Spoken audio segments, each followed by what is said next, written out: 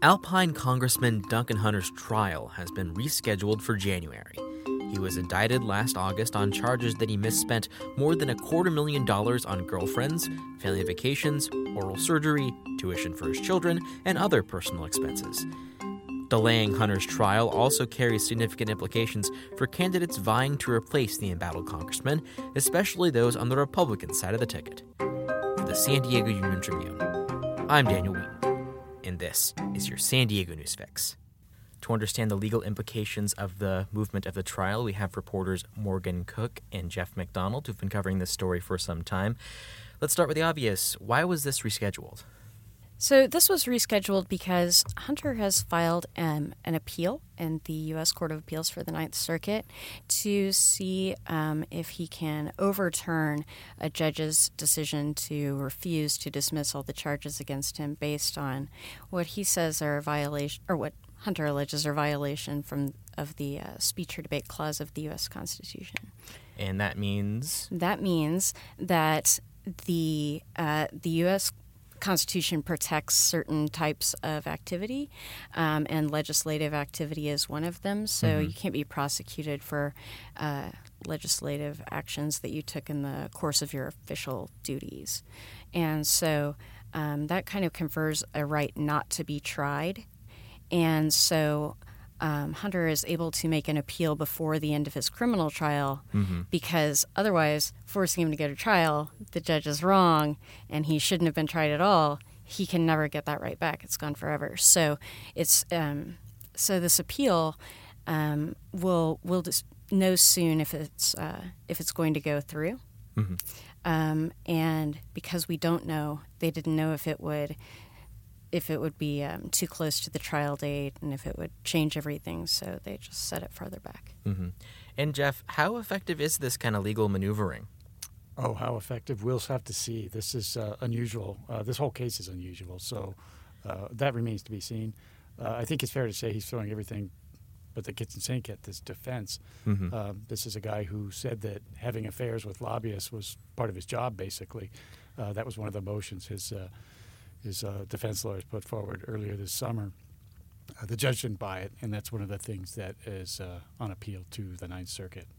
And also previously he claimed that this whole entire trial was null and void because he was being politically targeted. It seems like he's trying a number of defenses. Yeah, he's trying everything he and his lawyers can think of. It's a pretty interesting strategy. They seem to have a lot of resources, and it doesn't look like there's any settlement discussions underway, and this may actually go to trial. And it's worth noting that this will occur in 2020 when he is up for re-election. How does that complicate the legal process, Morgan? It just changes things depending on how it goes. So if he is, cleared at trial and found not guilty, then he will just probably pursue re-election, as planned. But if he does go to trial and is convicted, and he pleads and decides to leave his seat as part of that deal, then, depending on when that happens, it could, affect whether or not any other candidates can go on the ballot, whether his name can be taken off the ballot, if there needs to be a special election. But all of that has to do with timing, and we don't know yet. Certainly. And the biggest development before this was Margaret Hunter choosing to plead guilty in this case. How does that throw a wrench into this ongoing criminal trial? Her sentencing has been pushed back. I think it might be pushed back again since her sentencing was scheduled late this year. And I think it'll probably be extended sometime after January because the trial won't have happened.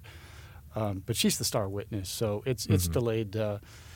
It's delayed the trial, and we'll see what happens. I mean, she's the star witness, so everything's sort of being put on hold until the Ninth Circuit makes its ruling.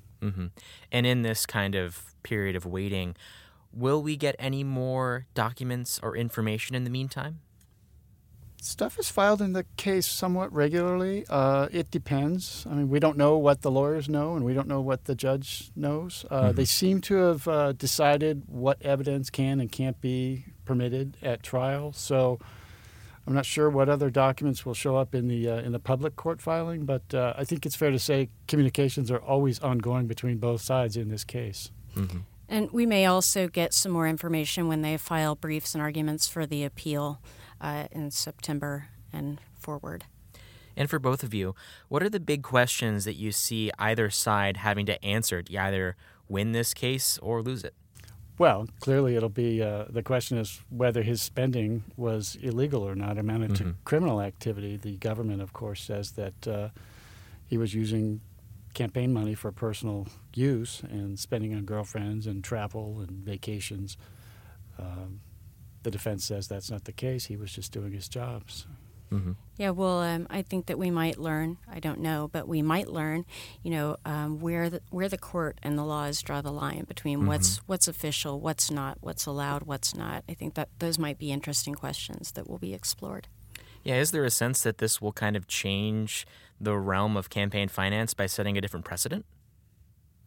Maybe. It's hard to say. Other congressmen have been jailed for this same and charged for this same offense, and that hasn't seemed to curb all of the behavior. Interestingly, one of Congressman Hunter's defenses is that he's doing what other people have done for years, and this is actually part of his job, and that's why he's protected by the speech or debate clause from the Constitution.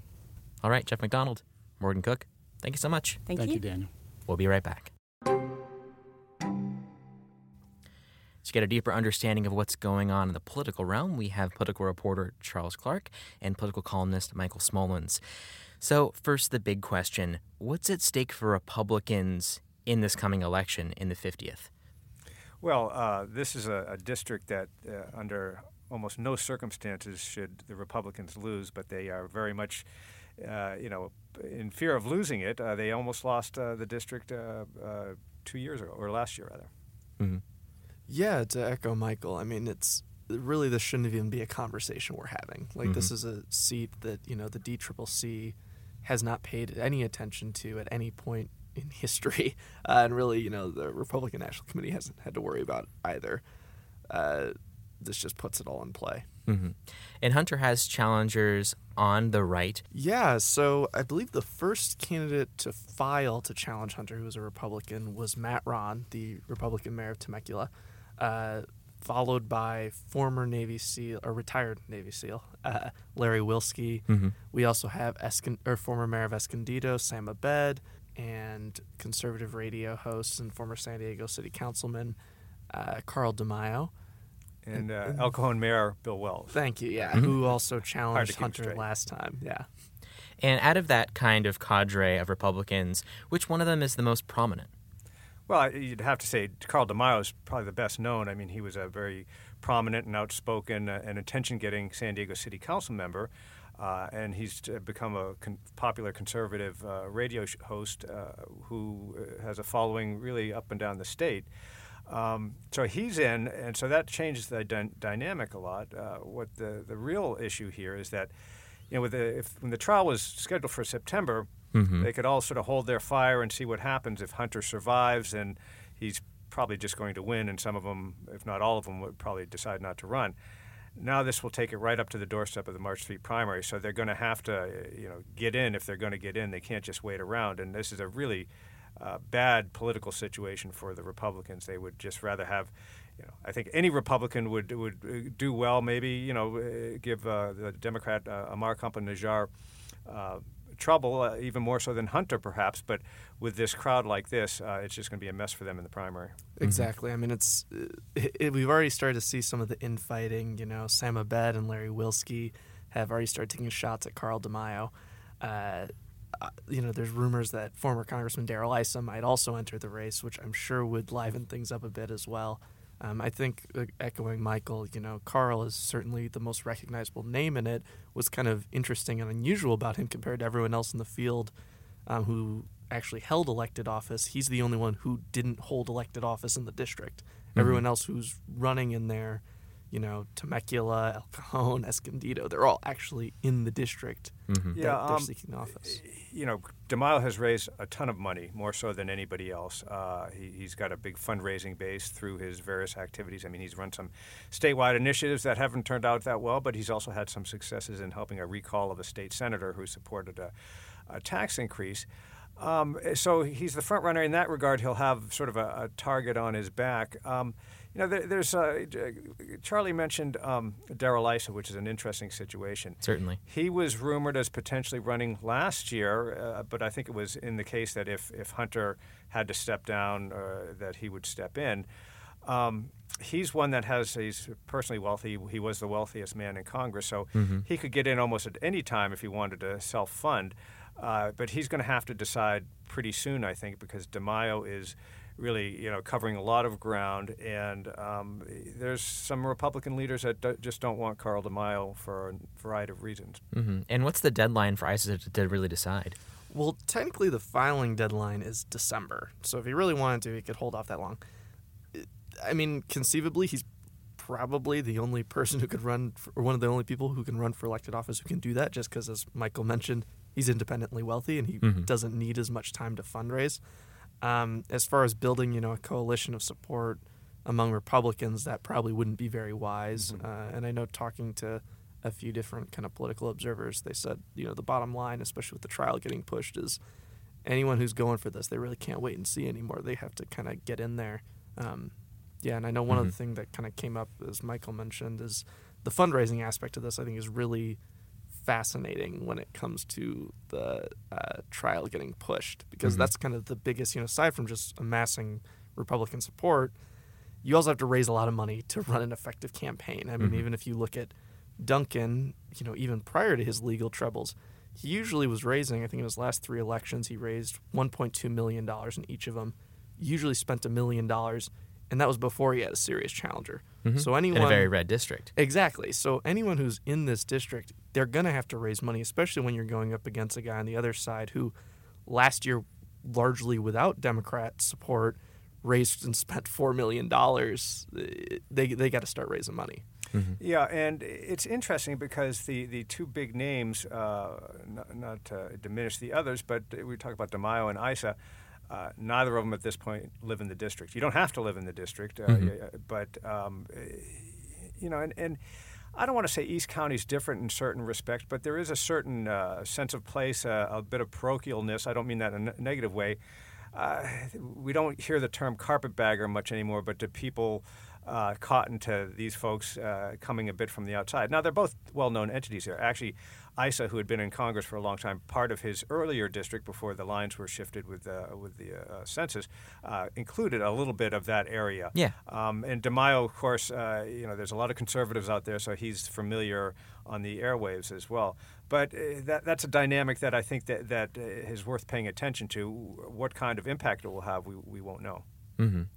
And this is going to come at the same time as the Democrats are trying to decide who should go against Donald Trump. So this does give Amar Kampa-Najjar a degree of an advantage. Do you see the Democrats at all looking to invest at least some money or time into that campaign, given that if more people turn out to vote against Trump, it could give him the advantage? Yes, the short answer is yes. Things can change, but he didn't. Amar Kampa-Najjar didn't get a lot of love from the Democrats last year. He did. He came within a few points really of almost knocking off Duncan Hunter, an embattled incumbent. I think they've got him targeted to give him a push this time around. Things can change. Do they still do that if Hunter is cleared in court just before the primary? We'll see. But he's also raised a lot of money, and he's really worked ever since that last election to expand and build on his infrastructure. So he's got a pretty good operation out there, and this only helps him. What ultimately happens in November is a long way away, but with the uncertainty and just things upended on the Republican side, that's certainly to his benefit.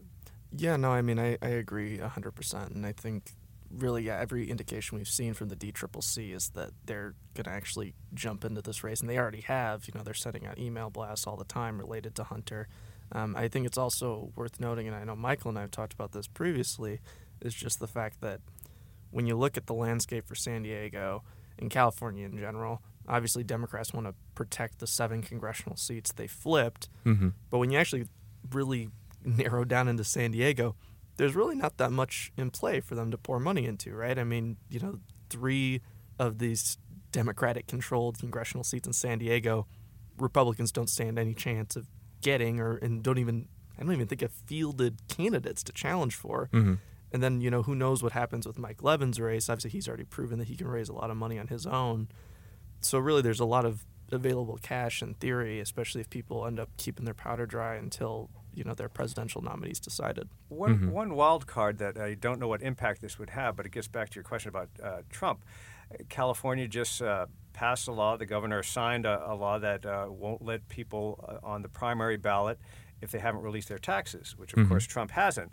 Now, some people think that that's not going to stand in court, but let's just say, for the sake of argument, it does, and Trump's not on the March primary ballot.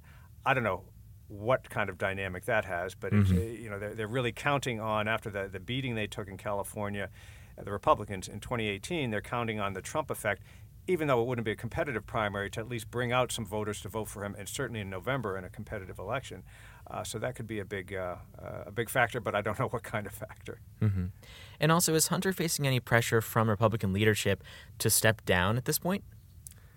So, no one, to my knowledge, is making it very public in pushing him to resign. I know that we had already heard rumors that, D.C. Republicans, some of their leadership has been trying to subtly force him out the door. I mean, obviously, they stripped him of his committee assignments, even decided not to give them back to him, and openly refused his very public request to get them back after he was elected. They certainly seem to be, or what we've seen kind of suggests they're in the camp of trying to, get whoever is in there to really ensure it's a safe seat. I don't know. Yeah, I mean, Politico reported, I think, before last late winter or spring, that there was an effort by Republican leaders in Washington to get him to step down. They would help him out with his legal costs and so forth. He dug in, so to the extent that if that's still going on, I think that they've realized he's sticking with it regardless of what happens. So, like I said, I think that their best hope was that at least it would be over 3 weeks or a month after the what was going to be the September 10 trial. Now it's pushed back to January. Yeah, and just, the other kind of funny aspect of that is I'm not even sure if they wanted to, and even if they put their full force behind it, they could force him out. I mean, Duncan Hunter, and obviously that district is so unusual in the fact that I don't think there's any other Congress member who carries that same kind of name ID, who isn't like a leader of their party in their district. I mean, it's unbelievable. Just about everyone there knows who Duncan Hunter is just through him and his father. And, part of the reason he won was that the Hunter family still carries a lot of weight. And, people remember the things that they have done for them previously, and they show a certain loyalty to that until he's gone. Well, and also he's a Marine veteran, and you can't underestimate two things. One, the value people put on military service in the 50th District, and as Charlie had mentioned, just the Hunter brand. His father served during the Vietnam era in the Army Rangers. He served in Congress for 25 years or something like that. He ran for president, not successfully, of course. So I think that what happened last year, that they just got Duncan Hunter, the current congressman, got the benefit of the doubt from a lot of voters. He hadn't been convicted. He hadn't even gone to trial. So given that history, I think that was the feeling. Whether there's fatigue now that is set in, we'll see. But again, one way or another, unless there's further appeals and pushback, this should be a decision before the election. It just will come so quickly before the election. It's going to really make a difficult thing for Republicans. Certainly. I mean, one of the things that I would note that'll be kind of interesting is just given where they have the trial scheduled now, people get their vote by mail ballots, anywhere from 29 to 7 days before the election. Duncan's trial, even if it goes as planned, isn't going to end until just 2 weeks before the election. So it's very conceivable people are going to be casting ballots in the middle of before this is resolved. Yeah, and also, I think it's something like 70% of San Diego County votes by mail. So that's just a really kind of lingering question mark that'll be interesting to see how it plays out. Well, on a final note on that, it'll be interesting to see if the return of ballots, mail ballots in the 50th is a little slower, because people that are aware of this figure, well, why not wait until we get a verdict? But we'll see. All right. Charlie Clark, Michael Smolens, thank you both so much. Thank you. In other political news, Mayor Kevin Faulconer has been fined for violating city transparency laws. He was fined $4,000 for failing to timely disclose 7 contributions totaling nearly $70,000 to One San Diego, a nonprofit that has helped him politically. Several city council candidates have received fines as well. Thanks for listening to the San Diego News Fix, which goes live weekdays at 5 p.m. Try out some of our other podcasts, too. Our Ideas and Opinion team hosts The Conversation, which features interviews with newsmakers and experts about San Diego news and issues. Our sports department hosts Hot Lava about all things Padres. To see all of our audio offerings, go to uniontrib.com/podcasts. Until next time.